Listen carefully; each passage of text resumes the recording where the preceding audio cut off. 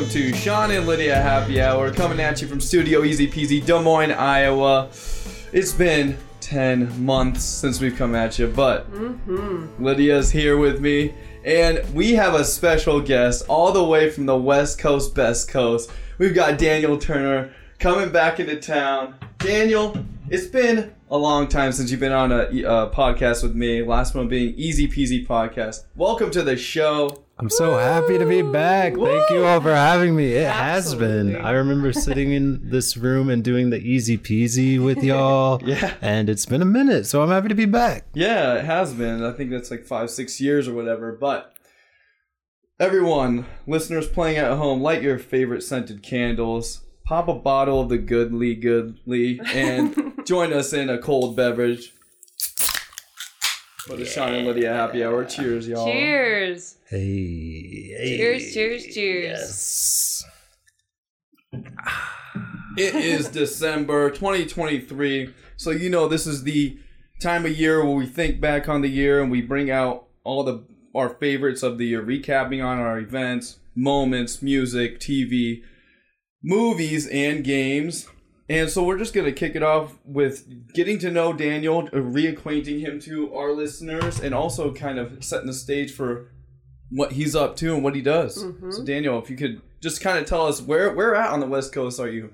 Yeah, so I've been in the Bay Area for the past, 9 years now. Wow. Yeah, it really is Almost as long as time. Lydia and I have been together. That's It's crazy. It really is. But I grew up here in Des Moines and I moved to Chicago for school, went to the Bay Area after that, where I kind of got into like nonprofit media.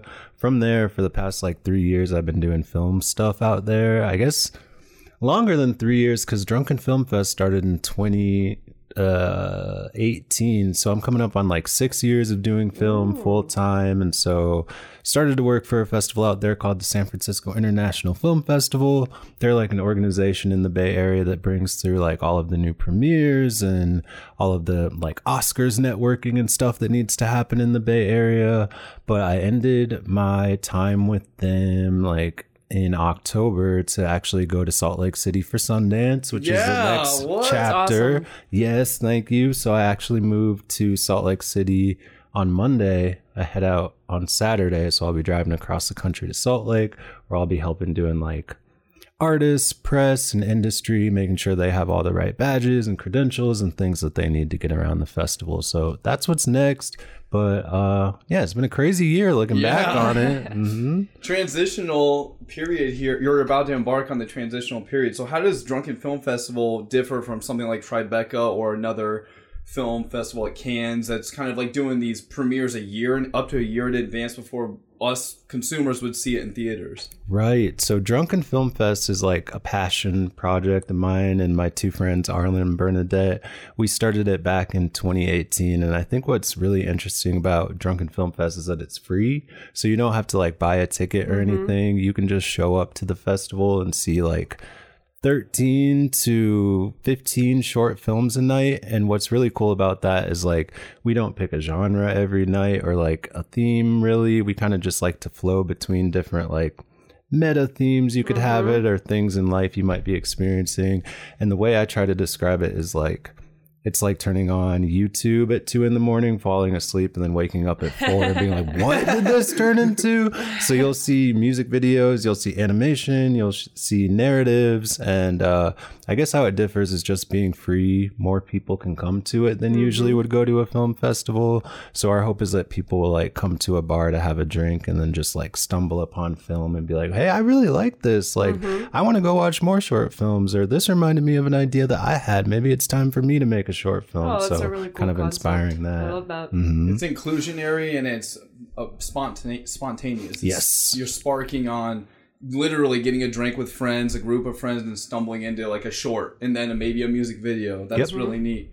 So how was the goodbye? How was with your two friends in the Bay Area? How'd that go about? Yeah, we went out for ramen the day before I headed out, and it was going to be a sad goodbye, but it actually turned into like an exciting thing where we were talking about what's next and what we're trying to do next and partnering with other festivals as Drunken Film Fest. So there were a lot of sad goodbyes on my way out, but also like excitement for the future because I'm not going to stay out of there for good. I hope to be back for Drunken Film Fest and other things throughout the year. Yeah, so you're here in Des Moines. You've been here for a few weeks now, and then you're embarking on this cross-country, essentially travel to Salt Lake City. And so how has being home in Des Moines been for you? Because this is the longest period of time you've been in Des Moines since high school. Yeah, this has been crazy to be back in Des Moines because, as I said, I did go to school here and grew up here, but my mom moved to Omaha, Nebraska sometime within my college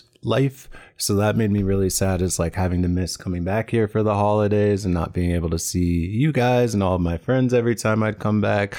So being back for 3 weeks has been like kind of fulfilling, and it feels good to drive back around and have memories of like, there's where someone threw up out of a car when a car alarm was going on, and I'm not going to say any names, but there's where XYZ thing happened. So it's been really nice to drive around and like spark those memories, and that's been like one of my favorite things about being back. Also getting time with my mom because I rarely see her.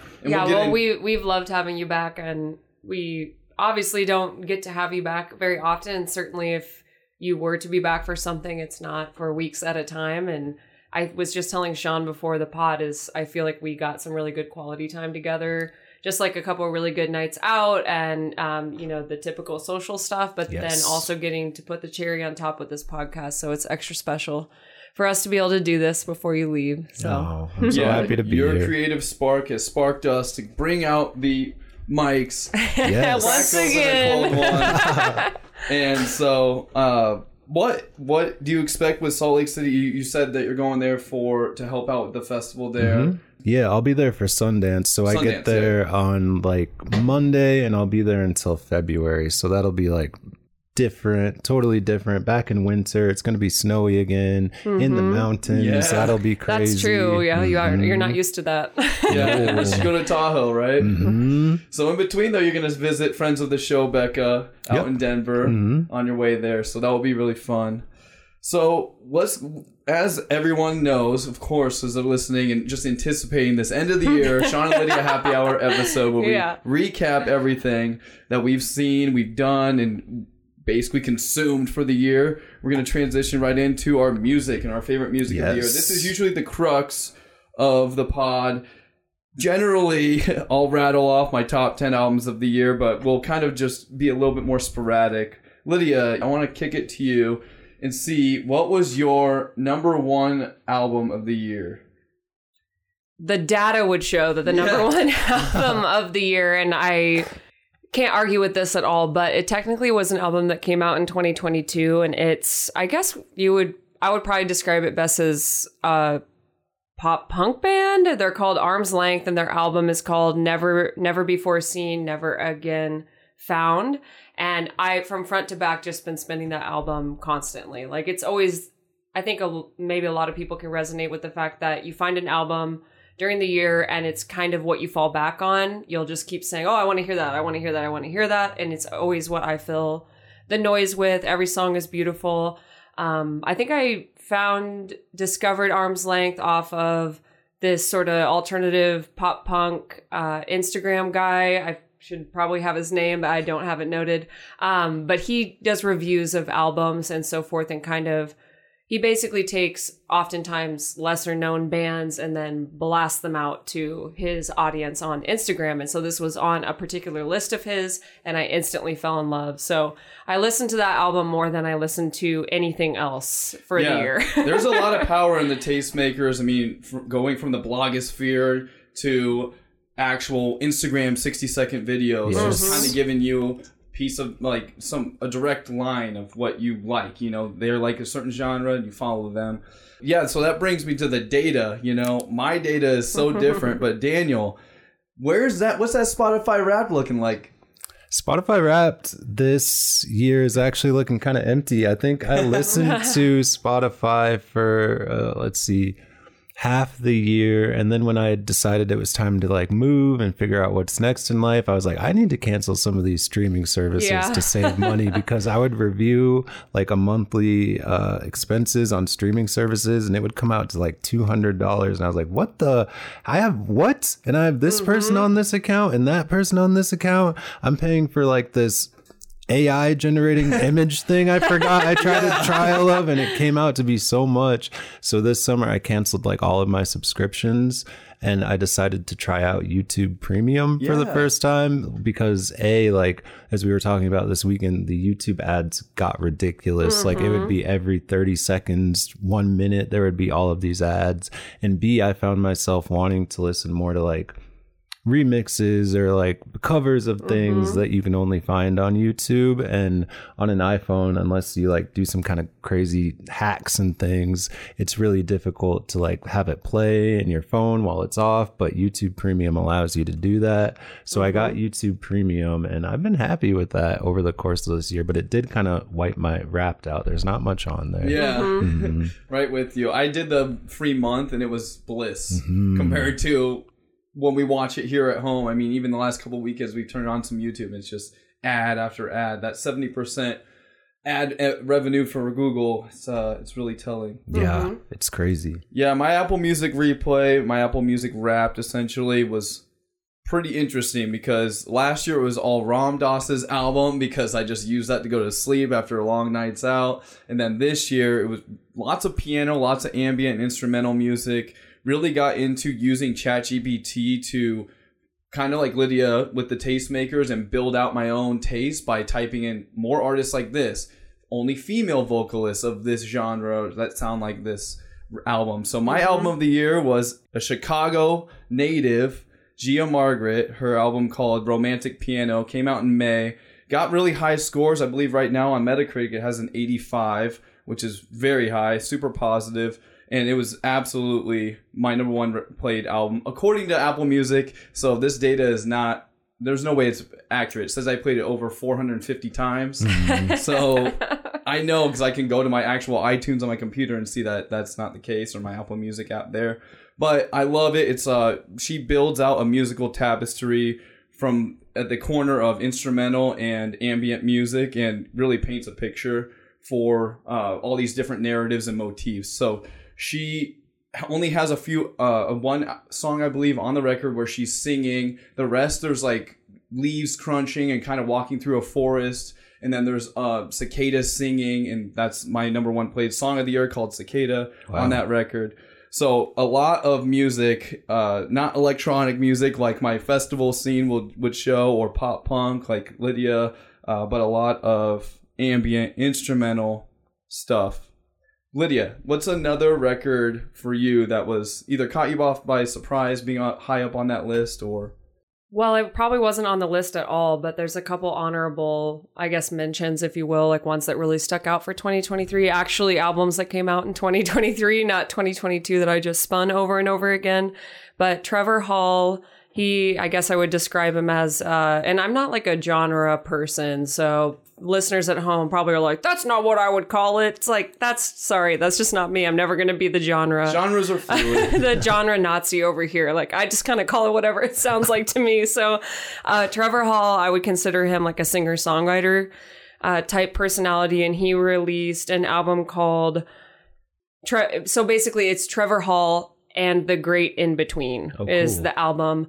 And he just announced that he's playing Red Rocks in June with the Denver Symphony. Wow. So all of the songs, well, I don't know if it's just off that album or just his songs in general, but he's going to be reimagining his songs alongside the Denver Symphony, and a lot of just really powerful songs. I guess if you wanted to check him out, just check it out on Apple Music, or Sugar Shack Sessions, which is a cool group that records kind of singer-songwriter reggae type rock bands in sessions. They did a visual album for him. So from front to back, it's like him, in fields and in barns, and it's all recording of that album. So if you do want to check him out and you want some cool visuals alongside of it, it's a really powerful album. And I have to mention too, so I haven't really been talking about EDM, but we're obviously pretty embedded into the EDM scene. So Skrillex released 2 albums in 2023. And I have to say that on one of the top listening lists is the more chill, more vibey album, Don't Get Too Close. So there's a couple songs off of that album that we just listened to over and over and over again and kept coming back to. You know, absolutely no hate on Quest for Fire. It's a great album, but there's clearly 2 different moods going on. One of them is more singy, vibey, and the other one is kind of banger after banger, and that's perfectly fine. But I'm just going to say we definitely lean towards the Don't Get Too Close album a little bit more. And Mersive, he's probably my favorite DJ, producer, EDM artist, if you want to put him in that category.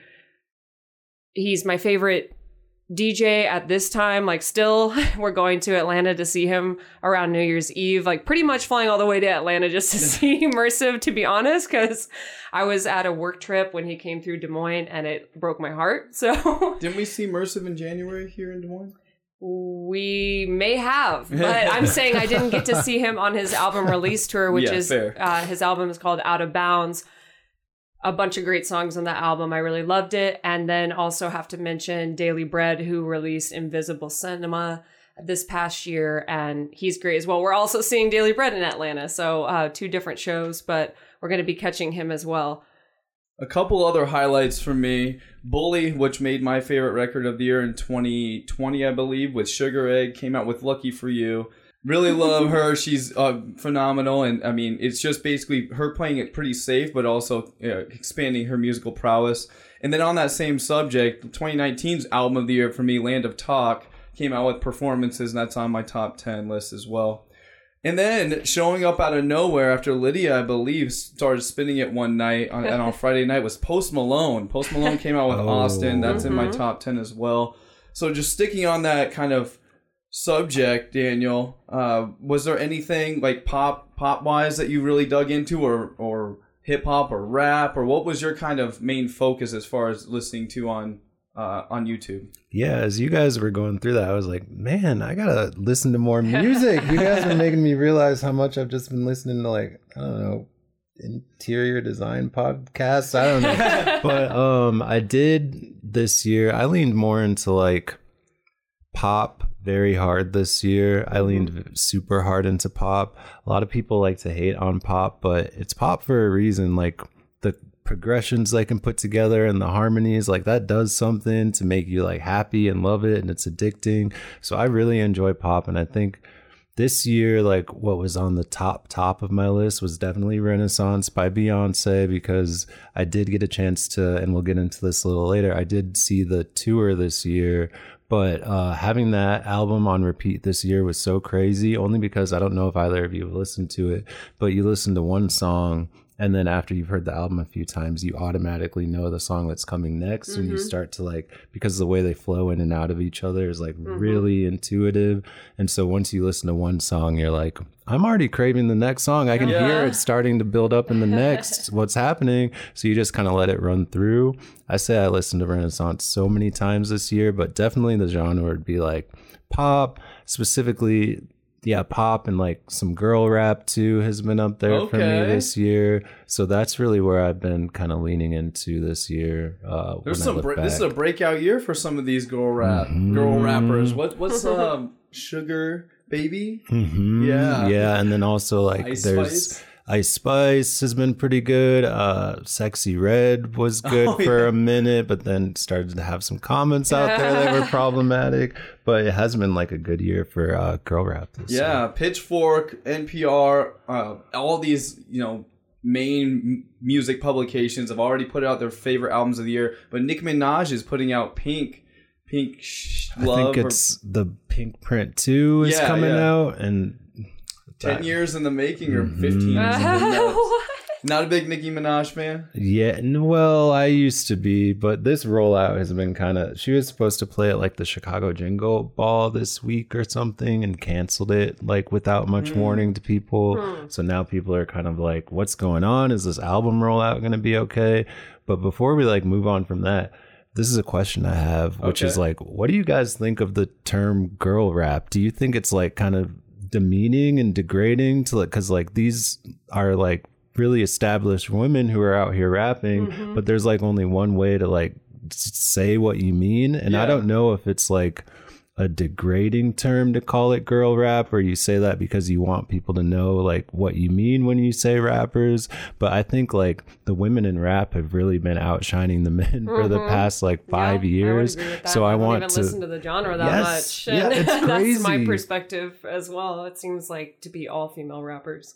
No, I mean, I don't think it's degrading. I think you own words and you take the power back from it. So, you know, hit like a girl or whatever, and, you know, you're reshaping what that means. I think it's completely fine. Right. Yeah. For me, I mean, women's basketball, specifically at the college level, was so incredibly huge over this last season. Yes. Beginning of the year, I mean, the LSU versus the Iowa Hawkeyes women's game brought in the most money, like it's an insane amount of money. I don't know the exact numbers, but it was such a successful bout.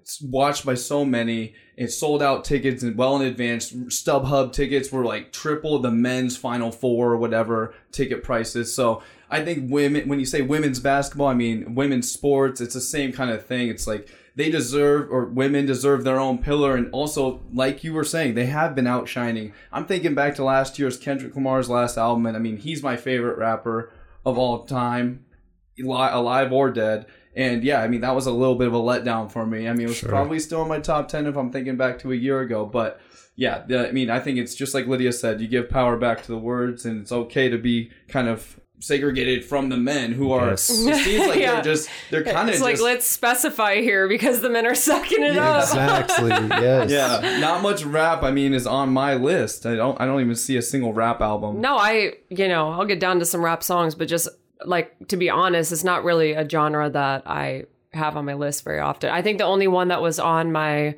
replay is Prof's album, the Minnesota rapper Prof. Oh, yeah. That Mitch kind of got me into, and he's awesome. But that's pretty much the only rap. That and Tara Reid. So it's just like white people rap pretty much, I guess, that I listen to. That's funny.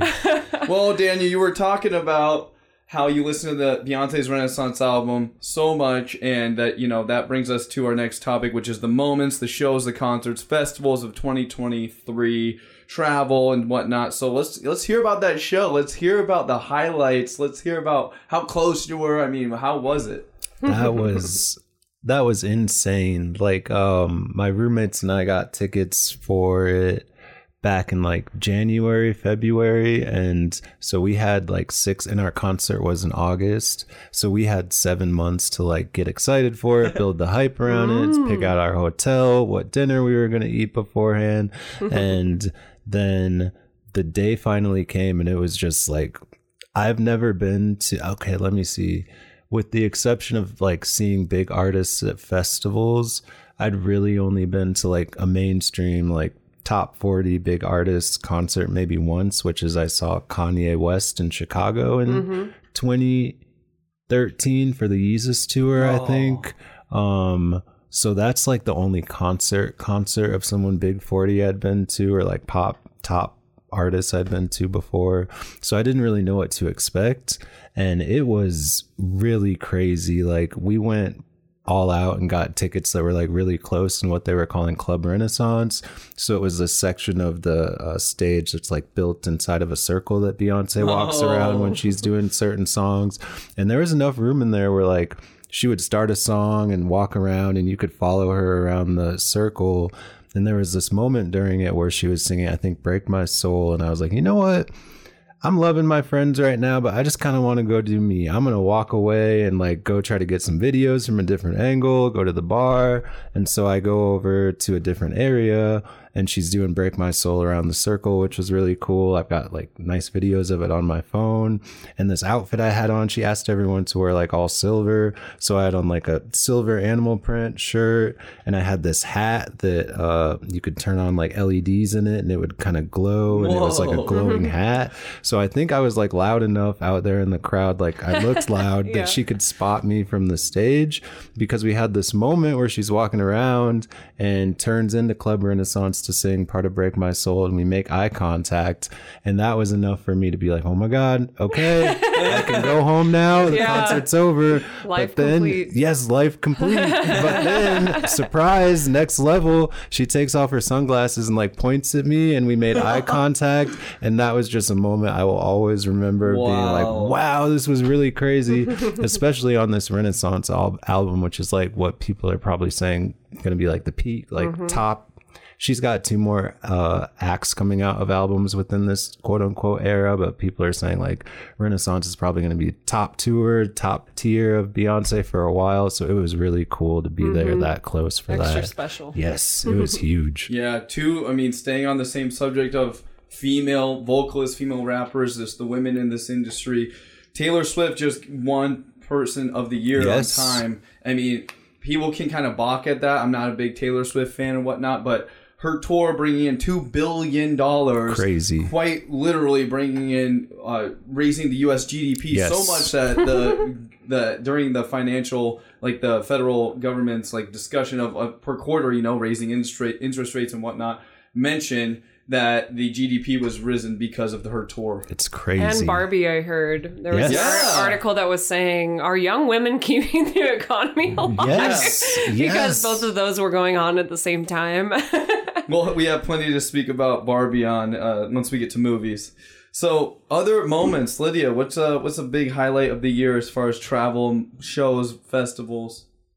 Yeah, I guess if we're going straight to highlights, I would say Riot Fest stood out to me probably because not only did I have an incredible time and saw so many of my older jam, alternative bands, and not only did all of them play all the songs that I wanted to hear, but we've spent so many years going to mainly, let's be fair, most of the festivals out there, I think, if you really did the data, most of them are EDM leaning, and that's fine. And we clearly are people who listen to EDM, but it was so refreshing to be at an alternative rock metal festival and just realizing how much more I cared about the music in a lot of situations. Like, no hard feelings intended here, but I just really genuinely cared a lot more about a lot of the band's sets than I feel like I do when I'm at a festival, which to me, I guess, is typically more about the vibes and hanging out with your friends and also catching a couple really dope sets. But Riot Fest was like, no, I have to be there for the whole set. Like, this is a band I haven't seen in years or maybe never seen at all.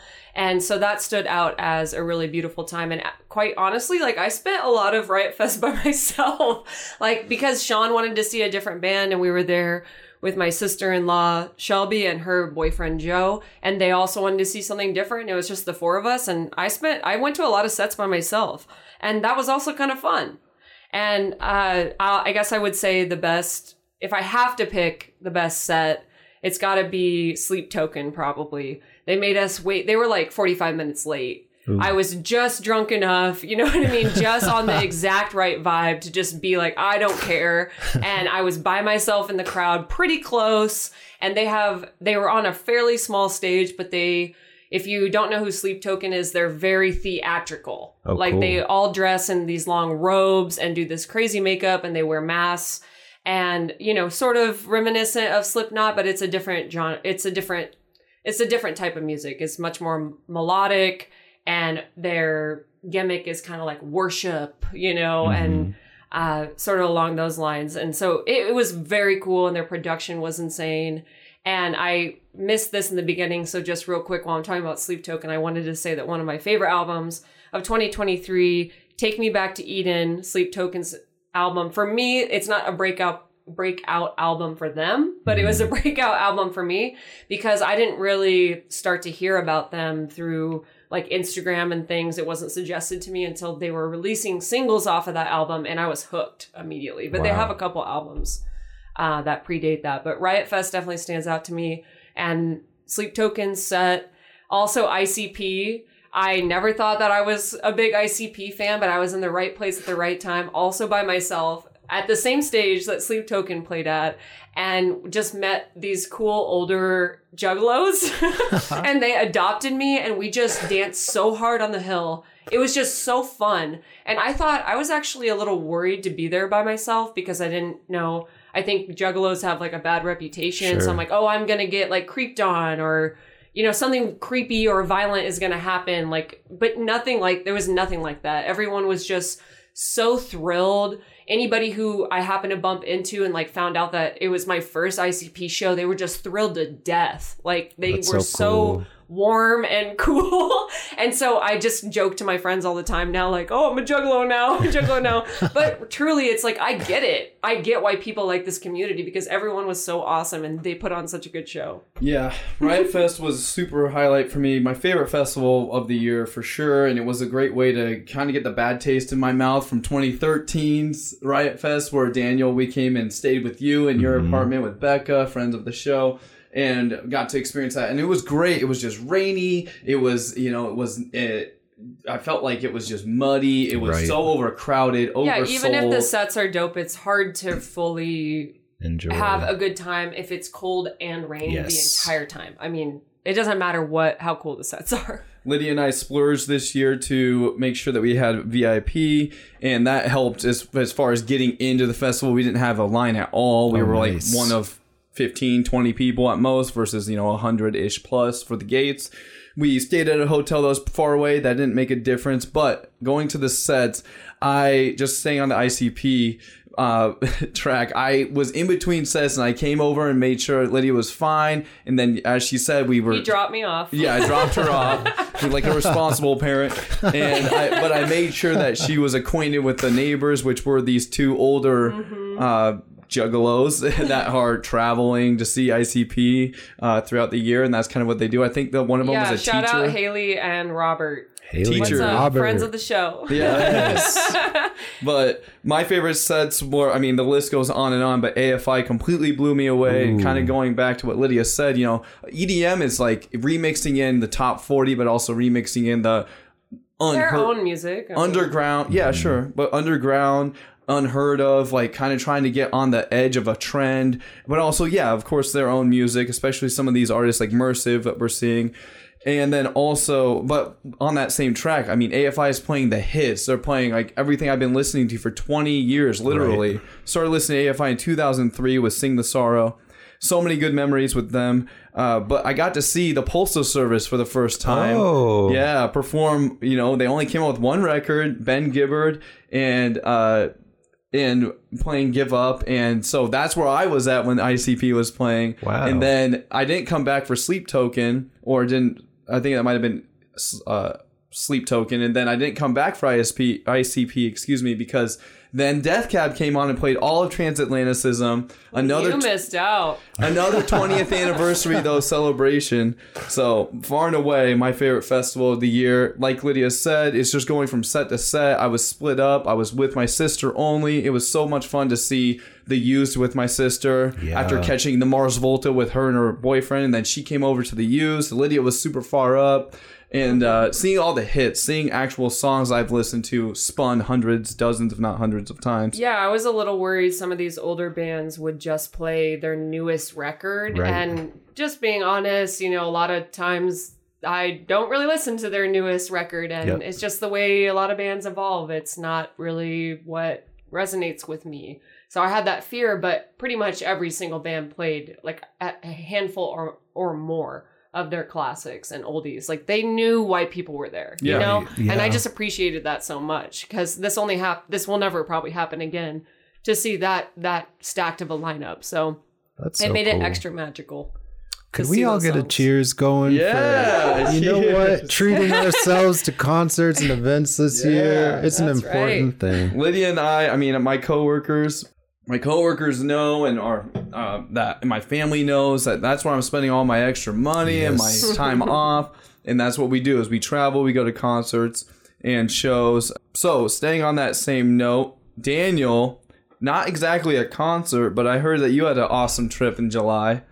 I did. And before I get into that too, I don't know if you guys just saw this, but Summercamp, I think today announced what they're turning into for next year, which is, I think, Soul Shine. Yeah. Which is really cool to see summer camp come back, because that's been like a staple of the Midwest festival scene, and to see it come back after having to like cancel and have that kind of sad moment last year was really cool to see that today. So shout out summer camp. Yeah. Summer camp. Didn't you used to work for them? Yeah. Or a company that was servicing their grounds? Yeah, basically? that was like my first break into events. Is I worked for like summer camp itself as like a community manager. I helped set up the camp counselor program where they had people like do interviews with artists and things. So that's what like got my feet wet in events. So it was really sad when they had to shut down last year. But shout out Vanessa Robinson, I think, who started like the Soul Shine tent at summer camp. Wow. I don't know if she's still involved with like what Soul Shine is turning into,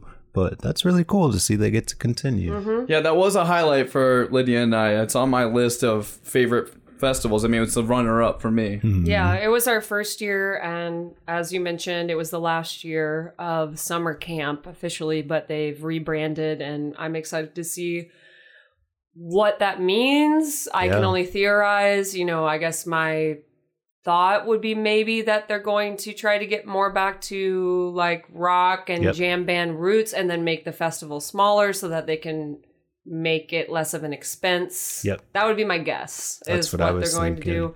And it's on my list for sure. My time is extra precious, and my PTO is precious, so I'm no longer in the position where I feel like I want to buy. You know what? I've been to the festivals. I've seen it. I want to see the lineup first before I go, but it's marked on my calendar to hopefully be going, assuming that the lineup or multiple artists that I want to see. It's definitely on my calendar. It was a lot of fun.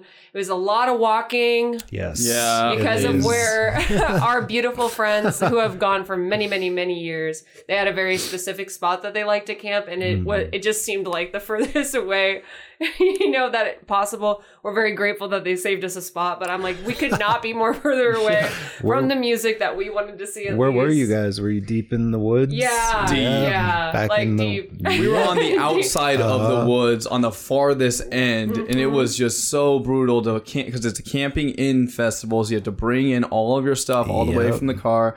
And even with a cart, I mean, you're going into ditches with sand. They tried their best to people were toppling over their carts. And now I would know better, but we had never been. So we probably packed a little too heavy. I wasn't sure what to expect. I didn't realize it'd be quite that much walking. So the trek in and out of that place was very challenging. So hot, too. It was like you want to, bet. you're almost going to explode. And some crazy stuff happens back there. Deep in the woods. It gets wild. Yeah, it could be on our list for 2024, but we'll see. So, Daniel, you and I both have a tie to another city here in the U.S. That's right. I went to New York City with my sister. Yes. And I had the best time. We got to see the band, her favorite band of all time. I just snap bought the tickets, her flight and the tickets in April when they announced their reunion tour, Balance and Composure. And I come back from that awesome trip where her and I were there for like 40 hours, stayed up for pretty much the entire time, closing out the bars, waking up and going and get brunch. And yes, it was very tiring. Oof. But I came back and I went to a mutual... we went to Jackie's 70th party or whatever, and I believe that's where I ran into your mom, or I ran into your mom somewhere weeks later, and she said, yeah, I just got back from New York City with Daniel. So tell me about this trip where you got to spend a whole trip, in a brand new city with your mom. It was wild. I'd lived in New York for a summer back in 2010, but back then I was like, 20, still young, not quite yet 21, so I couldn't go out and do things. And now I'm like 32 and didn't really want to go out and do things, so I kind of missed that in between where I would have gone out at night and had more fun.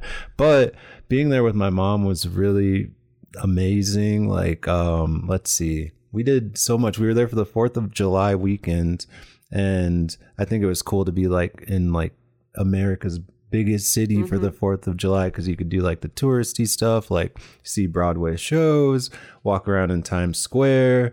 For the 4th of July proper, we were in Brooklyn kind of watching the New York fireworks from like this drive-in theater, which was really cool. But I don't want to bring the vibe down, but like the highlight of the trip was definitely the September 11th, 9/11 Memorial Museum there. I'd never like been to it. I'd heard about it and seen it, but it was really cool to like go down and like get the tour and learn about like all of the tragedies that had happened there. I like it like invaded my mind so much that I came home and started watching documentaries about it. And so it was like really impactful because we all grew up during that. And I think now people are like not young enough to forget, because like never forget, but people are like young enough so that it's not as impactful for them. So it was really cool to see like high school students or middle school students walk through there and like relive everything we saw, and got to like, they had like TVs with the news broadcasts on, like running over and over on loops. And it was really like, it was cool to see, but also to see how it like affected my mom after. And we were like both crying out in the coffee shop, having this moment. It was like having the trip with my mom was really cool, but like having that vulnerable moment in the coffee shop, like our last day there, which looking back on it, I'm like, what a weird choice to do that on our last day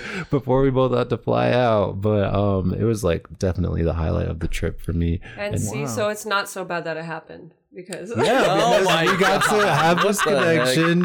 When you look at it, it's not so bad. It's not so bad. Well, yeah, that's great to hear that you had that moment though with your mom. Like you said, vulnerability, it brings out an imprinted moment for you to remember. Yes. Other festivals or other trips that we want to get into? I guess I'll just say that I will return time and time again, hopefully, to Infrasound. This is my first year. I know it's been going on for quite a few years, but from where we are in Des Moines, it's only about a 2-hour drive north, right across the Minnesota border, which is awesome for my 32-year-old self. First of all. Second of all, it's very low key. And third of all, it has some great acts. So I'm looking forward to returning time and time again, because it's just an easy festival and it's also great. And despite being a pretty small one, the production was still excellent. So we had a really wonderful time. I saw Mr. Carmack there. That was probably my last set that I saw, and I would say it's probably my favorite as well. He just threw down, man. He's found a new home in this kind of more underground bass scene that's not really where I would have ever guessed he would end up, but so many people love him and give him the respect that he deserves there. And so I think it's really cool to see his evolution from being more of like trying to be this kind of mainstream trap artist to now, I mean, still pretty much playing similar tunes as before, but he's found this new home with more of the underground, I guess, like Wookiee, like smaller festivals and smaller gatherings. And that's really cool for him, because he's an artist that I've been loving since I got into EDM, really. So it's cool to see his evolution there. And I think that we would be remiss if we didn't mention the bad vibes of the first festival we went to of the year, which was, well, I guess technically it wasn't in 2023, so maybe we don't have to talk about it. Oh, boy. But we went to Decadence this past year, and that was actually the first one that made my list. I'm looking at my notes right now, listeners at home, and it just says Decadence, worst, boo. I just have to mention it quick because it was just... it's such a massive festival at the Denver Convention Center downtown. And Daniel, we went to Decadence many years ago. And I mean, I don't remember it being like mind blowing, but it wasn't bad. But it was so poorly. It has gone downhill. Oh, no. You know, the lines, and we don't have to go on and on about it, but I'll just say, like, just to use the bathroom was probably going to be like an hour situation. Just to find the bathroom and then wait in line. And I'm being generous with that. So if you can't even just do your basic bodily needs, like, come on, guys, get it together. And you would think like security was tight, right? Security wasn't tight. Like, they weren't even checking half of people's bags either. So it's like, pick one or the other, you know, if we're like run a tighter ship, you know, we need to be able to at least pee. People, it's New Year's Eve weekend. People want to be able to get a drink. It took so long to get a drink that Mitch was waiting in line for probably an hour and a half. That is insane. Oh, it was horrible. Are you serious? Yeah, I came back just laughing at that point, because finally you just start to have to laugh. Yeah. I finally went to the bathroom, which was crazy, as I mentioned, just to even do that. Mitch has been in line. He's been in line when I was just thinking about going to the bathroom for a while. Then I finally do go to the bathroom, which is a whole nother 45-minute extravaganza.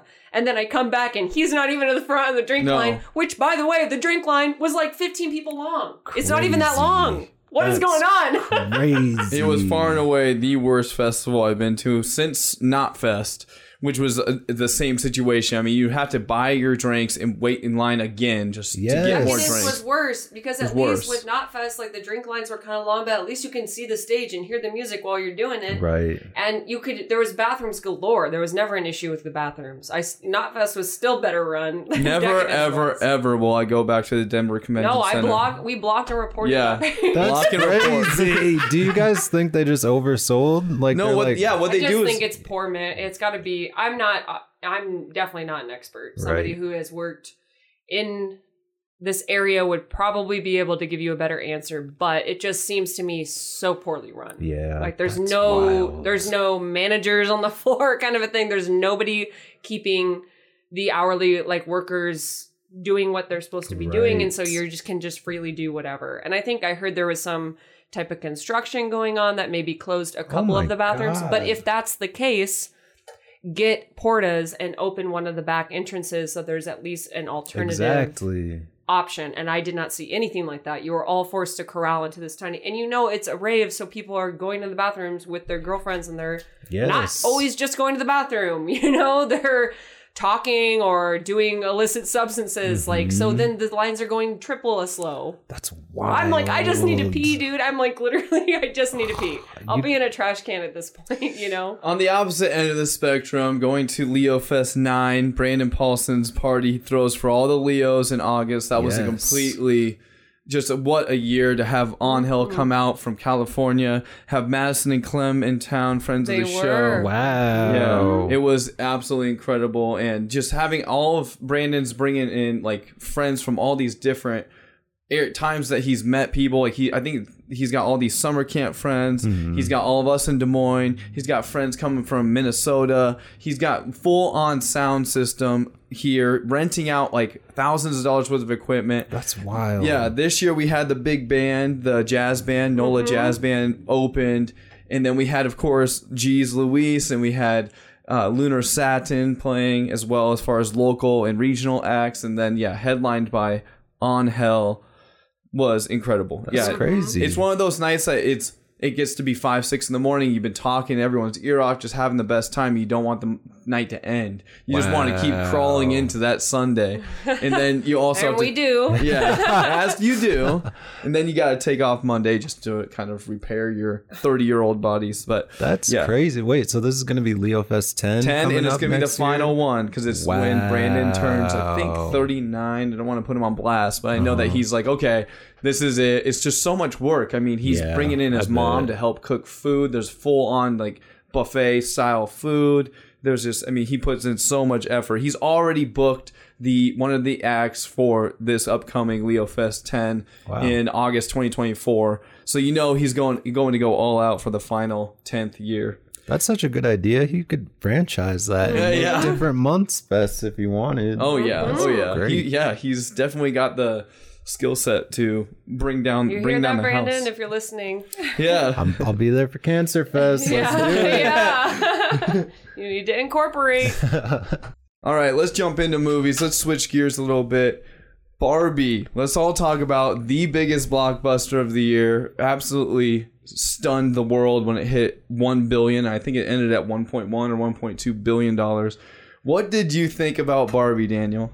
Barbie was so good. I think I'm on subreddits box office subreddit is one of them, and I think that's the main one I'm on. But people were trying to predict what the biggest movie of the year would be. That conversation usually starts now towards the end of the previous year. Everyone had Dead Reckoning at the top of the list, Mission Impossible, or had The Flash because they were doing that huge hype cycle about it's the best superhero movie that's ever been made. And so everyone was saying these movies were going to be the top of the year. No one knew what Greta and Margot and Barbie was going to turn into. So it was really crazy to see that pick up. And I think once the first promo for it started, where you could kind of put your face in the meme that said she's Barbie, he's just Ken, people started to get an idea of there's something here. If this can actually be something that is a send up of Mattel and actually talks about what Barbie means and how sometimes it's not the best thing and sometimes it's a great thing. If it can like be irreverent and meta, like this could really take off. And then so like then I know we have Oppenheimer on here too, but just it kind of took the steam of this Barbenheimer phenomenon and like rolled. And so it was such a crazy phenomenon to see that blow up. It was. This year. I mean, what's the last time we saw something like Barbenheimer? Crazy. I guess people were tracing it back. It happens like every, I don't remember what people were saying, 15 years. I think the last time was The Dark Knight. And I can't remember what went up with The Dark Knight, but it's usually like a poppy, bubbly movie and like a dark movie that go up at the same time and it becomes a meme. But the movie itself, like, it was just hilarious. Yeah. Loved it. I thought the casting was really great. I thought the like Barbie in the real world of it and like what does it mean to be a Barbie? What does it mean to age? It just hit on so many different like concepts and levels and especially what does it mean to be a woman today? It was it blew me out of the water. I've only watched it once so far. It's going to hit Max this month and I look forward to watching it again. But I remember just being blown away and loving it. It's one of those films that Lydia and I were, we paid the $20 to buy or whatever, pre-buy, and then watch it on streaming immediately. Yeah, I mean, just switching gears a little bit because it kind of coincides with being a kid and loving Barbies, like not me, but Lydia maybe, and like my sisters. I mean, but kind of. when I was a kid, I loved Super Mario, and I still do to this day. And just that was the same kind of thing. The casting seemed a little bit like a risk with Jack Black and with Chris Pratt, of course, and that just did not do what I wanted them to do as far as going in between reality and then this different universe, like the Mushroom Kingdom. Right. And so, yeah, Barbie struck that chord. They really hit the nerve of going in between these two realities and playing with all these gender roles and talking kind of like downplaying like the male gender and kind of like Ken is like a psychopath. Like, yeah, it was really well done. And Ken is Ken-uff. I enjoyed it. There was a lot of surprises in the movie. I don't think that anybody would have imagined how deep and the social commentary around it would be in the actual film. Most people probably thought it was just going to be pretty surface level. Yes. So I really like that about it. But I cannot help but think it is like one big Mattel commercial because it's so perfect to, not to detract from the movie at all, but it's so perfect to see Barbie declining in popularity because of the issues that they presented in the film. And so to meet it head on, they create this film that meets those issues head on and almost reverse the narrative. Yeah. They took control of the narrative to up sales. I mean, I can't help but think about that aspect too. But all of that aside, to bring Barbie back into pop culture, I guess, is what I'm saying, because they can see that it's not so much a part of necessarily every girl's narrative anymore. Yes. And now they've made it popular again because they met that controversy that we all knew was around Barbie and the body type and, all of this. And they met that head on and took control of that. It's like the perfect PR strategy. Yeah, it really was. But it was beautiful. And my mom and I watched it a second time and I watched it with my mom and like it even made us cry at a point together. So I just mean, I'm just being devil's advocate, but also recognizing, yes, there is a lot of beautiful moments in the movie. It was great. Definitely struck a chord with pop culture. So many people were what's the wacky Barbie's name? Weird Barbie. Yeah. Weird Barbie. Yes. Yeah, so many people went as Barbie. I mean, it didn't change much for my nieces who are below 10 years old. I mean, I'm still getting... They won't listen to this, so I can spoil their Christmas present. But I would hope they're not listening. My niece Tyler is getting a Ken and a Barbie doll. So it doesn't change much from that aspect. But yeah, you're right. There's a lot of talk about doing a Barbie sequel, and I'm like, I really hope they don't. Like, this was perfect. I agree. Just give Greta. I mean, I would go anything and Greta see does it, but... next. That's just kind of where it has to end. I do want to say, though, you mentioned The Flash, and actually DC has totally lost me in a lot of aspects. Yes. I swear those people cannot make a good movie to save their damn lives, It's crazy. except for anything related to Batman. Usually pretty cool. But everything else, I'm like, this is absolute garbage. But The Flash was the first DC movie in a long time that I was like, that was sick. Like, it's really on my liked list. it. Like, that Okay. was a great superhero movie. All right. Very well done and very interesting and funny. I'm a sucker for that's crazy. apocalyptic films. I'm a sucker for apocalyptic content. And I mean, it kind of just plays with our lives. I mean, we were talking about 9/11 just a little while ago, and we've been in through so many wars, you know, the housing crisis. So it's kind of like our generation, apocalyptic stuff. It really vibes with us. And just the way that they play with, on the other end, multiverse stuff. So, I mean, I really loved Infinity War and into Endgame from Marvel. That was the swan song. For me, I mean, as far as like the best comic book hero movies ever. I mean, I still, like, on my birthday, I watch Infinity War almost every year, just leading up to going to Leo Fest. So good. I just loved it. Gets you pumped.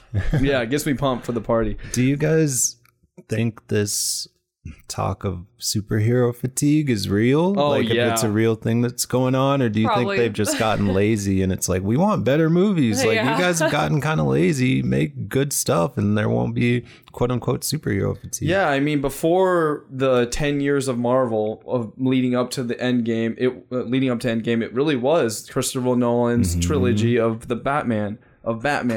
And I mean, even just last year, I really liked Batman with Me too. What's his that? Robert Pattinson. Yeah, Robert Pattinson's Batman portrayal was great, and I think that if they can nurture that and kind of build upon that universe with Joker, I mean, then we're getting somewhere. But yeah, I mean, I very much am so fatigued with Marvel. Have not even seen the Marvels. Could not bring myself to watch any of the TV shows on Disney Plus. I mean, going back to our conversation with canceling streaming, we have canceled Disney Plus. I did get my $150 back that they charged me on my credit card for a year. That's wild. Yeah, because I paid $160 for 3 years in 2019. Oh. So yeah, they got me last year for like 70 or 80, but then when they doubled it, it's just like, no thanks. That's crazy. But yeah, I'm very much in fatigue of superhero movies, but one of my favorite films of the year, Guardians of the Galaxy 3, really hit me. That was the best Guardians for sure. I've always enjoyed watching Guardians of the Galaxy. I've never had a bad time watching it, but none of the films really struck a chord. You know, it's just kind of more entertainment factor. But the last one I was like, this is one of the better. It goes up like with Ragnarok and Endgame. Like, it's up there. It's one of my favorite Marvel films, period, now. That was so good. As soon as we finished it, we talked about how it's both in our top 5, Lydia and I's, for Marvel. And yeah, just seeing Rocket's upbringing, it's just so many people have, like, I mean, it's pretty much a universal feeling to be tied to, like, you know, animals and animal abuse and kind of this torture of animals. And then on the other end of it, though, it's like all these best superhero movies have a great villain. Yeah. And in that movie, I forget his name, but he's just another villain trying to perfect the humanity or perfect the universe. You know, it's kind of like a really weak version of Thanos. So that didn't really hit me, but yeah, I thought The Flash was great, and I thought Guardians was better. So it was a decent year for Marvel, or for superhero in general, but very much fatigued. I need a hard reset. Yeah. I need them to really bring in the Batman and Joker. 2 needs to be spectacular. It's going to be a little awkward when we have next year, I think it's 2024, we're going to have Joker 2. It's going to be like a musical. With Lady Gaga. Yeah. There's going to be Harley Quinn. Yes, it's Harley Quinn. There's going to be the Batman 2, but also Batman Brave and the Bold. So we're starting to get like 2 heroes in existence at once who don't have anything to do with each other. It'll be interesting to see. I'm excited for it because, to your point of like Guardians being such a good film, it's kind of, they've got James Gunn going over to DC to like head up the next 10 or 5 years of DC. So if you liked Guardians of the Galaxy 3, you might want to pay attention to DC over the next couple of years because James Gunn is like leading that, and I think he's writing and directing the Superman film that's coming out in 2025. Yeah, so they've got some things. That's a difficult superhero for me to care about. I mean, I think everyone can agree. Someone that's impervious to everything but a rock. Yep. Come on, it's hard. So other films that really stood out that may not be on everyone's list. Air, the film about Nike signing Jordan and building out the Nike Air shoe line or Air Jordan shoe line, was really well done. I mean, Matt Damon and Ben Affleck really stole the show. I was blown away. I looked up like the whole story, and I even went as far as like I forget the owner of Nike's or the CEO of Nike. I went on to Audible and I put on my wish list like his book, right, to try to hear like the story of him. And I thought it was interesting to keep Michael Jordan out of focus for most of the film. I mean, not even showing his face. And I mean, it was a good choice in my eyes because we were born and grew up in the 90s. We have so much Michael Jordan and so much media that really we were saturated with him. Sure. You know? And there's also like The Last Dance if you want to go see his story. So it was like, I haven't seen Air, but I bet having him like out of focus and blurred was a really smart choice. Yeah. And also putting it on his mom. His mom was such an impactful figure in his life. Right. And very clearly business savvy when she didn't have that acumen, you know? Right. It's a really good film for those out there that love like business and of course like how Nike was getting thwomped by Adidas and came back. And I'm an Adidas boy.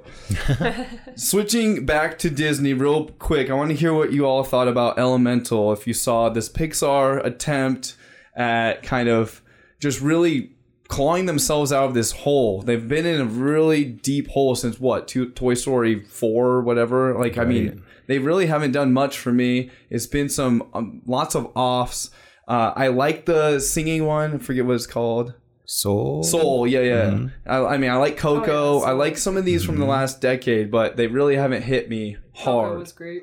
And Lydia and I went to Disneyland or Disney World in Florida. Yeah, I mean, it's hard. It's Disney World, but yeah. So and we had so much fun. Yeah. Wait, when did you guys go? We got to go in March. Did they have the new Tron coaster? Was no. it done? Yeah, we were like a week from it opening. Yeah, literally. We got to see them doing tests though. That's cool. Yeah. It was so really much fun. cool. Like every morning I barely slept. I feel like I would like we'd go to. I mean, we didn't like stay up late. You know, it's Disney. Like, what are we doing? Like, we were drinking during the day, but you know, we're going back to our hotel exhausted by the latest, like 11. Then I would wake up like immediately at 6 a.m. Like, I felt like a little kid again. It was so fun. I can see why people go back time and time again, because it just felt it channeled something in me. Like it felt it brought out the very kid childlike. in you know. It's very fun. To go at 32 years old. This was the year for movies though. As I said, like usually the crux of the podcast is music, you know, going through my top 10. This was the year for movies. There was really good horror films. My favorite movie of the year, I believe, was Spider-Man Across the Spider-Verse. What did you all think about that? As far as like, we're talking about Marvel comic books, movies kind of losing their glimmer, but not Sony's Spider-Man Across the Spider-Verse. They still got it. That was...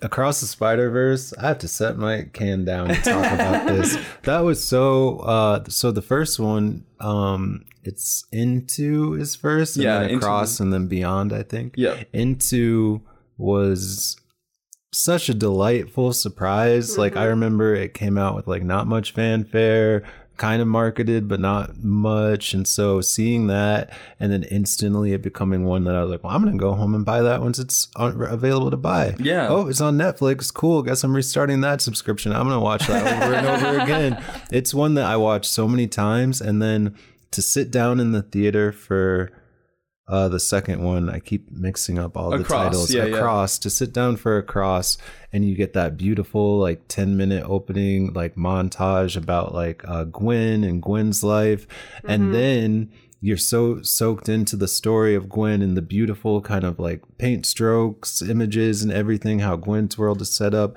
And then the title card drop after you were like, wait, what? This film hasn't even started yet and I'm over here crying. It was just such a surprise and a delight.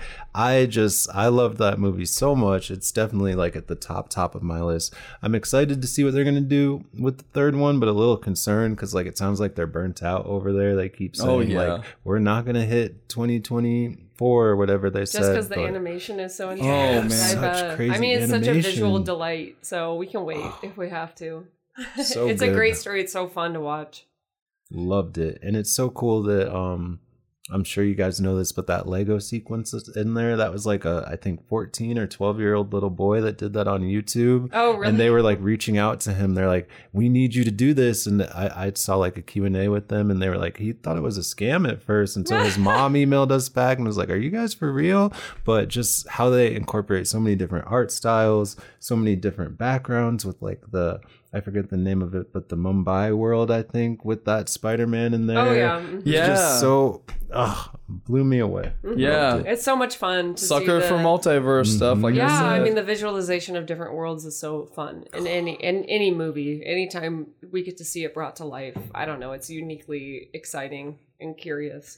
But I mean, if we want to continue to talk about movies, I have an entire separate column for horror movies. Yeah, let's jump in. Let's jump in. And we don't have to go into all of them, but I just don't want us to conclude without talking a little bit about the horror genre, because I'm a big horror movie buff, and I have to give my favorite. I know it's tight because Talk to Me was great, but I have to give it to Infinity Pool. Interesting. With the homie Alexander Skarsgård.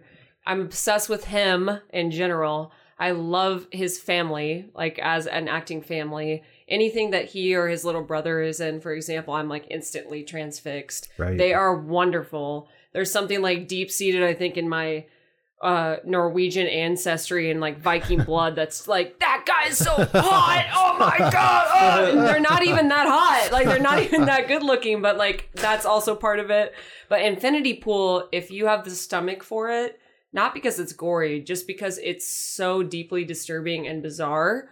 If you're into those kinds of scary movies, highly recommend. It's almost like a sci-fi horror movie. I don't know. It blew me away. It's a thriller for sure. It's something, it's very hard to do horror unique anymore. And Talk to Me did it as well. It's very hard to write a unique, fresh story in horror or any type of scary sci-fi genre. And they did it. I mean, you can't even, you're watching it and you're going, what is going on? It was so deeply disturbing. I was completely sober watching it, by the way. I started to second guess my own reality. And that's when you know the movie is good.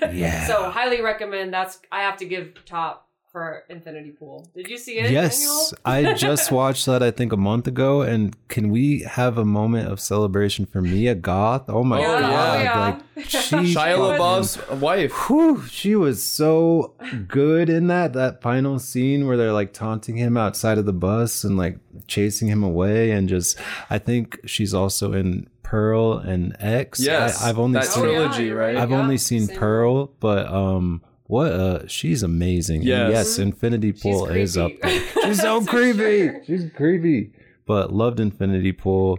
Loved the sci-fi aspect of it, as you're saying, with like what happens when you're being punished. I didn't read anything about it. I just saw the we just jumped in. Crazy. I didn't know what to expect either. I think, probably saw a trailer and I'm like, oh, that looks creepy. But they don't give enough away. You can never imagine what you're about to see. You know? Even if you see the trailer, you will never guess what the storyline is. It's so perplexing and creepy. What I love about film is that there's a second screen. It doesn't end when you finish watching the film. The second screen moments where you hop to YouTube. This is something that Lydia and I love to do for a couple of the movies that we'll get to cap this, is watching like explainers, watching like kind of diving deep in, or Easter eggs. And that was one of the films that Lydia and I did for sure. Have to look into. What do you guys think about Talk to Me? It's on all three of our lists for films of the year. I thought it was wonderful. You can tell that you did a lot with a little, Wonderful. Love the story. Very creepy. Did it keep me up at night? No. Right. It wasn't like Smile last year. I appreciate this film and this story. It was very much appreciating it. I also am definitely afraid, just like one of my fears of like this purgatory world. So that was very scary. Right. Spoiler alert. It was very scary at the end. Like, when she's kind of lost in there. That was scary. Wonderful film, but it wasn't the type of movie that kept me up at night. Right. I didn't really think about it later, and I was scared, like some of the, we talked about Smile, which was a 2022 film. That's something that keeps me up at night. But Talk to Me was just different kind of scary movie. It was a wonderful, robust story, but it didn't. Staying on the top. Scare me out of my pants. Right. You know? Daniel, what do you think? It was on your... Talk to Me was so good. Like, I don't know how else to say this, but it was popification. It felt kind of like pop music, if pop music could be a horror movie. I don't know what I'm trying to say, but like just how, because I was having fun while watching it. It was hitting all the beats of a horror movie, which like pop music does. There's like structure in there and beats in it, but it was just so cool to see it. And like the montage scene of them all grabbing the hand at the party was just so cool. Gen Z. Yes, it was very Gen Z, very fresh. It felt good. And the way that the camera like did 90-degree turns is incredible. I mean, what kind of machine did they need, or editing booths? Like, loved it. Loved it. And I think shout out to the actor who plays like the friend of the person who owned the hand. Like, there were a lot of like different countries and stuff like shutting the film down because they identify as like a trans actor, and that's not even part of the storyline. So I thought that was stupid and dumb to see. But I'm happy to see it being celebrated. And then I think they shot enough while they were filming that soon a short film is going to come out that's like about the first person that had the hand. So keep your eyes peeled for that. There's going to be like probably attached to the DVD or something, a short about that. Yeah, I think Talk to Me came out last year. I'm just looking at notes. But again, this is not only films that came out this year. It's films that 2023? I don't think so. Not from what I'm seeing. It was a year ago, like Daniel was saying on his Reddit, you know, how he's watching or looking at, you know, what is going to be predicting what's going to be the biggest films of the year. Two films that were definitely on that list a year ago are Oppenheimer and Killers of the Flower Moon, which both Lydia and I got a chance to see finally over the last few weeks. Let's just start with Killers of the Flower Moon. What did you all think about it? Daniel, have you seen it? I haven't seen it yet. Okay. So we just watched it this week and I thought it was incredible. I mean, Leo DiCaprio, he can't do it wrong, you know. It's almost like he's taking the place of Brad Pitt for me as far as like quintessential AAA actors that can hold an entire film. Great story. I love how they shined light on a story that not many people have known, based off the book, of course, Greek journalism, to bring out that story. Lydia, what do you think? That's the epitome of a film right there. Yeah, you know? It's like 3.5 hours. It's wonderful. You cannot not appreciate it. Right. It's a film. The shots, the actors, the dialogue. It's beautiful and very well put together. Is it going to go down as my favorite film of all time? No, it's not. But it's a film, and I would recommend it to anybody. It's a wonderful film. Is Scorsese going to get best movie of the year? Is he gonna finally get that award? Because he didn't get it for The Irishman. He's never gotten it in his 50 year I mean, I could career. see him. I don't know what he's up against. Daniel, you'd probably know. Sure. But, I Barbie. mean, I don't. Barbie. No, I'm sorry. I think Killers of the Flower Moon beats Barbie. I mean, it's a film. Barbie is like, it's wonderful, but I don't think it beats Killers of the Flower Moon. Yeah, they're not gonna. People don't vote based off of just what is the best movie because of the story and the writing and the dialogue. I'm sure it won't. It's cultural impact. Yeah. A lot of it's the imprint on the culture. Did you guys see Killers of the Flower Moon at home, or did you go see it at the theater? See, that was my holdup, and I'm in film, so I hate saying this, but movies are getting too long. I'm someone who has to get up and go to the bathroom a lot, and so if I can watch it at home, I prefer to. I was really close to doing it in like 2 screenings. I was going to get like a Saturday ticket and a Sunday ticket because I have like AMC A-list where you get 3 movies a week and you just pay like $20 a month. So I was going to split it up into 2, but then it was like right around my move time and I never got the chance to see it in the theater. But you would recommend it at home? We watched it on the laptop. Okay. Yeah, we did, which is crazy. Someone I know. Long story short, I mean, we basically ripped the film off. Okay, someone I know had the film, left their laptop on my back door, and could that be? There was a moment, an hour and a half into it, where we paused and we both went pee, and I got another brownie. You know, the crazy thing about that is some theaters started to put intermissions into it because it's 3 hours long, and I think like Scorsese or Apple or whoever was like, stop doing that. And I think like if you're gonna do a 3-hour movie, yes, you get to decide how it's presented and if you want an intermission or not, but also at a time when theaters are struggling, like build an intermission in there so they can get some more concessions sold. It just or don't make it 3 hours. So I don't know. Capping off the movie chat before we move into TV here, Oppenheimer. That was a film that Lydia and I watched, and then we did an explainer. Not because we don't know the story. You can read the Wikipedia page and learn the story, but just learning about all the aspects with Christopher Nolan. I mean, they really blew up a bomb. Yes. They really invested so much money into this film. I mean, Barbie brought in $1 billion. This brought in not even half, and it was $200 million budget.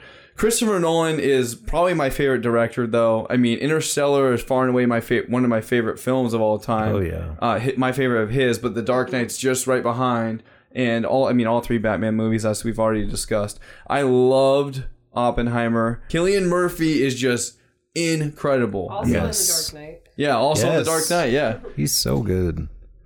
Did you see Oppenheimer? Did you watch that in theaters then? Yeah, I went to in the Bay Area, we have an IMAX there, but it's like one of the 20 in the country that's 70 millimeter on top of it. So it was on film at IMAX. Oh. So there was like for months, like probably 3 months, that theater was booked, and you had to like think about a month in advance if you wanted to go see Oppenheimer. So I did do that twice, and it was just so amazing. I think my first time I was a little bit soft on it because they didn't like tell you when you booked your ticket or send you an email to say like there are no trailers ahead of this, like we're starting right at the time on your ticket because this film is so big we can't fit trailers.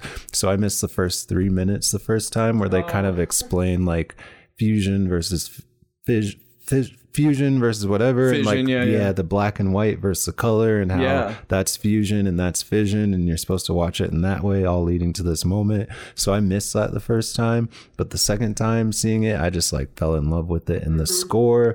And also shout out to Emily Blunt, who's like very like subdued. She doesn't get much screen time in there, but when she was on screen, I was just like, what?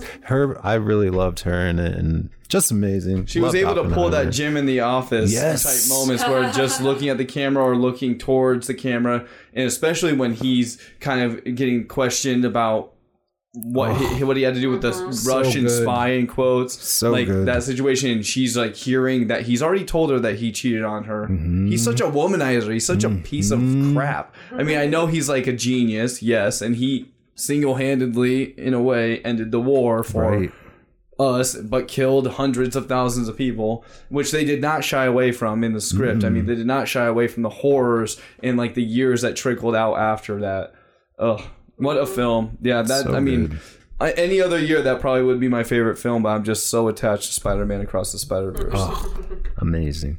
Lastly, just before we jump into, it's more TV, so we can kind of segue into it, but American Symphony, Lydia and I just watched this last week with Jon Baptiste, the year he won, I think it was last year, winning Album of the Year, and he's putting together this American Symphony orchestral performance tour. Yeah, it was beautiful. I love documentaries, and it was a very well told story and very emotional. Yeah, it's on Netflix, so if anybody wants to check it out. Yeah, one of those that I went away with downloading his records and want to jump into that Album of the Year because just to hear more from him. I'm told it's about him making that album, but then there's like the story of his wife and like the illness she's going through. That makes it extra beautiful. I'm not that that's beautiful, but the duality of being this kind of unknown-ish person and then also working up to this fame while you're dealing with the weight of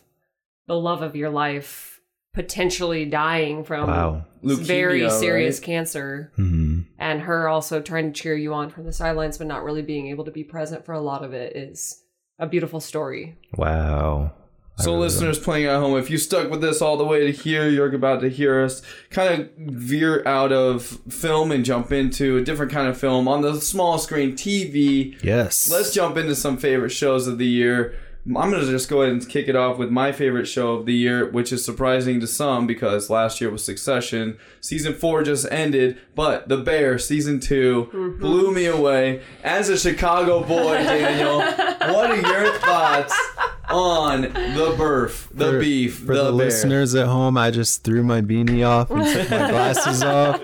The Bear Season 2, man, where to begin? Season 1 was so good. Like, Season 1's great. I love Season 1, but I find myself rewatching an episode from Season 2 probably like once a week, or at least a YouTube clip or something, or thinking about it, or seeing like a still from it show up on like my feed and being like, oh, that was a really good scene. It is like permeated my mind in a way that season 1 didn't, especially the theme, and I'm sure you two can relate, of like the every second counts theme, and there's always a clock ticking down in the background. So good, such amazing performances.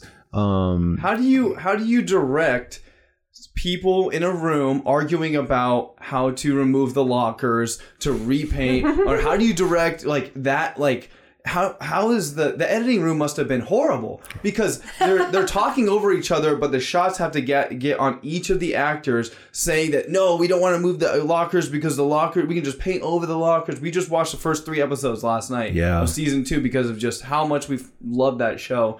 But yes, Every Second Counts has permeated my entire life since May, June when I first watched it. So much so that going back to our discussion of moments of the year, Shelby and I, on the flight to New York from Des Moines, we watched episode 6, which is with Cousin, and Cousin's dealing with not knowing his purpose in all of the season. Even in episode 1, which we saw last night, he's talking to Carmi, and he's like, you know, what is purpose? And I've had this like thing over the last few years about man needs purpose. You need purpose in life to kind of drive you forward. You know, it's not, you can't just be looking for the next, like, you need to have like a place in this world. And so that is just, it resonated with me so much. And in that episode 6, her and I watched that as we were landing in New York City. Every second counts, and he's learning that, okay, cleaning every fork effing matters. And just so that's such an important show to me. I want to get that tattooed. I'm not even like I've never even worked in a restaurant, right? You know, but it's like you said, it permeates into all aspects of life. And so Shelby and I got 4 hours of sleep in New York City in 40 hours because every second counts. And then, the first season I honestly was not that in love. I was like, this is a good show, right? I'll continue to watch it because it's Shaun. So tense. The second season, and coming from kind of a chaotic home life, then watching a show where everyone's always raised voices and arguing, I was like, this is way too stressful. Right. But the second season made it all worth it, because I was like, this is actually a piece of art now. Like, it's not, I didn't feel like it was just people yelling at each other anymore. Yeah, a lot of the scenes are high stress, but it was more artfully done, I felt like. And I really fell in love with the show because of season 2. Yeah. It's so good. Incredible. Season 3 is going to be, it's just wrapped the writing, I believe, and it's going to start filming in February. Yep. Can't wait. And Jeremy Allen White, not to toss it back to the big screen, but I almost pre-bought tickets twice this week to Iron Claw, where he is one of the, it's a wrestling movie coming out on the 22nd. Can't wait. Yeah. It's going to be so good. It looks so good. Yeah. Yeah. And you know we like wrestling, so those two things together, it's like, yes, please. It's going to be amazing. Other shows that kind of captivated you all this year? I mean, I guess I can segue. I think you should leave. wait, Daniel. Season 2. Are you a fan? Oh my gosh. We watched some in France, and you guys turned me on to it in France. I love it. I think I watched an episode or 2 of season 2, but love it. It's too funny. It's my favorite thing. Just quoting it, talking about it, sending little videos back and forth. He just permeates. Yeah, he's like a meme everywhere. I love him. So, I mean, clearly not a serious show, but it is one of my top. It's got a star by it on my notes. It was one of my favorite of the year. And also What We Do in the Shadows, if we want to talk about non-serious shows. What was it, season 4? Season 5. Season 5. That show is so funny, and it's such a feel-good show for me as well. Shaun and I love watching it, so that's a good one. It's the vampire show for people playing at home. It's like a comedy. It's based off of a film in like in the 90s or whatever, What We Do in the Shadows. I don't know if it goes all the way back to the 90s, but yes, it's Taika based off of a Waititi. movie. Yeah, Taika Waititi. Yeah. Really good. As far as other things, just to mention, Lydia and I love to watch Planet Earth type films or documentaries on like nature. So kind of coinciding with that, Life on Our Planet with Morgan Freeman. I know I love David Attenborough. I mean, he's the GOAT. But Morgan Freeman did a phenomenal job talking about from basically the inception of the Big Bang to where we are now. We just finished that as well this week. It's pretty mind-blowing. Is that on Netflix? That yes. happened? Yep. Oh, wow. Yeah. Yeah, and it goes to like one of the things that we learned this week about how like our ears were gills. Then through evolution, we didn't need gills as we got onto land. That kind of thing. That's crazy. But the other mind-blowing documentary that I would be remiss if I didn't mention was The 100 Blue Zones Around the World, which chronicled a 20-plus year career of this guy traveling across the world to find why people can live to be 100 in certain places versus not living to be, like us. We have a 73-year life expectancy as men in the U.S., 78 or 7 for women. That's where you're supposed to say, yeah, girls rule. Girls rule. Boys rule. But no, but he chronicles like, in Okinawa, Japan, for instance, this is what they do. This is their lifestyle. This is what they eat. This is how they keep their tribe. This is, they walk or bike to the church or the monastery or wherever they practice a religion. But religion brings about a tribe and brings about communal experiences daily. And it just goes on and on. And I just love that kind of stuff. Life extension through just living holy is really interesting to me. It's a huge aspect of my daily life I try to live through. Where was that one streaming? That's at? also on Netflix. All right. Yeah, Netflix. Do you have a favorite show of the year? Yeah. I think The Bear season 2, right? The Bear Is was it all at of the ours? top. Yeah. Oh, is that yours too, Lydia? I mean, you know me. I never pick favorites really on this, on our end of the year podcast. But yeah, it's definitely up there for sure. It's so good. The Last of Us was wonderful too. Yeah. I just finished rewatching that with my mom. I got my mom to watch Whoa! that. Who's like 72 and she hates violence. She hates like scary things. But the story of Last of Us is just so like good about survival and having people around you and what that means. She finished it in a night, like last night and this morning. Wow. She was like binge watching it. She loves it. It's so good. Love Last of Us. And I just want to mention too, before we move on from TV, is Blue Eye Samurai. It's also on Netflix. And Brandon Paulson, friend of the show, also, he turned me on to this show very recently. And I just wanted to shout him out and say thank you. But it's an animated show and it's very good. Yeah. I'm obsessed. Yeah. Really good gender dynamics in that show as well. Kind of Mulan-esque. I mean, it's a space off a samurai and kind of just playing with that motif. So Brandon gave us that great rec, but I kind of want to hear about Daryl Dixon, Daniel. I want to hear if that's a good enough show for us to dive into. Yes. Is this based off the Walking Dead universe? Yes. So I did watch some of The Walking Dead when that was like airing and like on AMC back in the day. And then I was like everyone else, once Negan shows up, that was like the turning point. Literally, that's what happened to me. Nope, I'm not watching this anymore. Like they're doing the cliffhanger and then it just got crazy. But Daryl Dixon, I listened to this podcast called The Watch. Me too, The Ringer. Yeah, which is a Ringer podcast. And they on there were hyping it up. So I was like, okay, I'll try the first episode. And it's just Daryl is the only character from The Walking Dead that you see in there. And I won't spoil it, so I'll say that for now.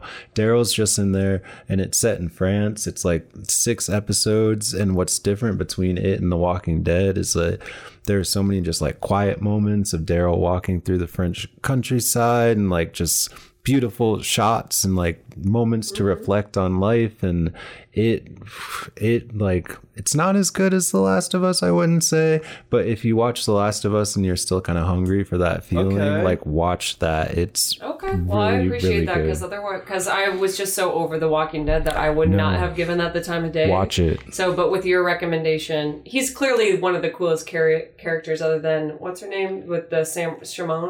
Michonne. Michonne, thank you. Yeah. She, like, Daryl and Michonne were my favorite characters, just for badassery. You know, both of them, their weapons are so cool. And he was always one of my faves, is my point. And so I would love to watch it, but I was also like, I'm so over it. It's just going to be another cheesy Toyota Equinox like commercial or whatever. Yeah. AMC really stuck in mid 2010s, you know? I mean, with Breaking Bad, then they had Mad Men, and of course The Walking Dead made them hundreds of millions of dollars. But good to hear that AMC's got that licensing still with The Walking Dead and still rocking it with Daryl Dixon. So good. 6-part, huh? 6 parts, each like 50 minutes. So just if like after I head out of here tonight, you guys have time, or this weekend, pop the first episode on. It's What's it so on? good. I had to do AMC Plus through Amazon was how I did it. Oh, okay. I think HBO has some AMC stuff. All right, you've been hearing us jam on our favorite stuff of the year. Of course, you can send us your letters at shaunandlydia@gmail.com, all spelled out, if you want to share about your favorite stuff of the year. But Lydia, what do we have to look forward to in 2024 besides this great presidential election? Oh, gosh, don't even mention that. What a cycle this is going to be. You know, we have so many things to look forward to in 2024, and one thing that we wanted to conclude on with the listeners at home is just thinking about sort of like what our wishful, I guess, resolutions. I don't know if I want to call it a resolution, but just what you're looking for, like maybe like a personal goal of yours, so to speak. So I guess if I'm going to have the pressure of going first, and I didn't know that we were going to be talking about this, so I don't have anything necessarily prepared, but I can just jump in then. As I look forward to 2024, Shaun and I, the home that we're living in right now is a wonderful home, but it was kind of meant to be more of our starter home. So we're either looking to potentially remodel aspects of this home or move into a bigger space. So as far as like personal belongings go, that's a goal of ours, is to expand and have a little more room for our home offices. Yeah. And, you know, if we're thinking more spiritually speaking, it's just, this year, I think, will be really important for solidifying my purpose, I feel like, on this planet, as I'm going to be 33 on June 1st. And I feel like it's time to start aligning what I'm doing in my day-to-day with my soul's purpose. And so a goal of mine is to, whether it becomes my career or just a hobby, is to be doing more of what instead of just typing on a computer and just making ends meet, so to speak, I want to start leaning into what I feel are my gifts and start giving them actually back to the world. And so honing in on my skills, for example, I enjoy writing poetry, and I would like to start doing more of that and give more of that back to the world and actually taking action on a lot of things that have been in my mind. Like Shaun and I bat ideas back and forth a lot, and there are some things that we can actually probably bring into the physical realm instead of just talking about them. Yeah, I think that a lot of this last few years might be the pandemic, might just be me kind of getting a little comfortable. I haven't really given myself some breathing room and time to kind of nurture those creative aspects of myself, building out anything or like something. I mean, we took 10 months off of this podcast, listeners playing at home, so you understand. But yeah, I haven't been creative. I have not kind of tapped into that and nurtured that part of myself. So I'm with you there, getting a bigger, newer house. I mean, it doesn't even have to be newer, but just something that we can kind of spread our wings a little bit more. I mean, we're both working from home full time, and I'm in the kitchenette. Like, I mean, I need to have my own space. Resolutions are kind of cliche, but I mean, it is a good way to reset. I love the aspect of a fresh week, let alone month, and especially a year. So that's definitely something I'm looking forward to. So Daniel, I want to hear more about your 2024, maybe like a resolution or kind of like goals for you. Yeah, this year is going to be big changes. I'm moving down to LA most likely in February once I'm done at Sundance and Salt Lake. So what I'm really looking forward to is putting myself out there more, like from what I've seen of my friends and learned, like you can't be a little isolated introvert like I've been in the Bay Area, go home and just watch stuff on YouTube and hang out. You have to be like there for your people in your circle and like making new friends, especially in a move to any new city. That's very important. Mm-hmm. So I think my resolution / what I'm looking forward to this year is just being out there more, like physically and emotionally for people, but also like having some kind of presence online, even if that's just being on Instagram, because I'm not really on there either. I just kind of creep on there and like people's stuff. So I'd like to be able to just have a presence, take up more space in 2024. Mm-hmm. Yeah, and you have a lot of space to give and a lot of space to take up, and we would welcome you to take up more of our space. You being here gave us a creative spark to get back on the Shaun and Lydia Happy Hour, episode 17. Thank you so much for sticking with us through this hour and a half long podcast, capping off our favorite stuff from 2023 and just kind of sharing our lives with you. So this has been Shaun, Lydia, and Daniel. Hi. And cheers. Cheers, and we out. We out. We out. 2023 can suck my dick, and I guess I'm gonna suck 2024's dick.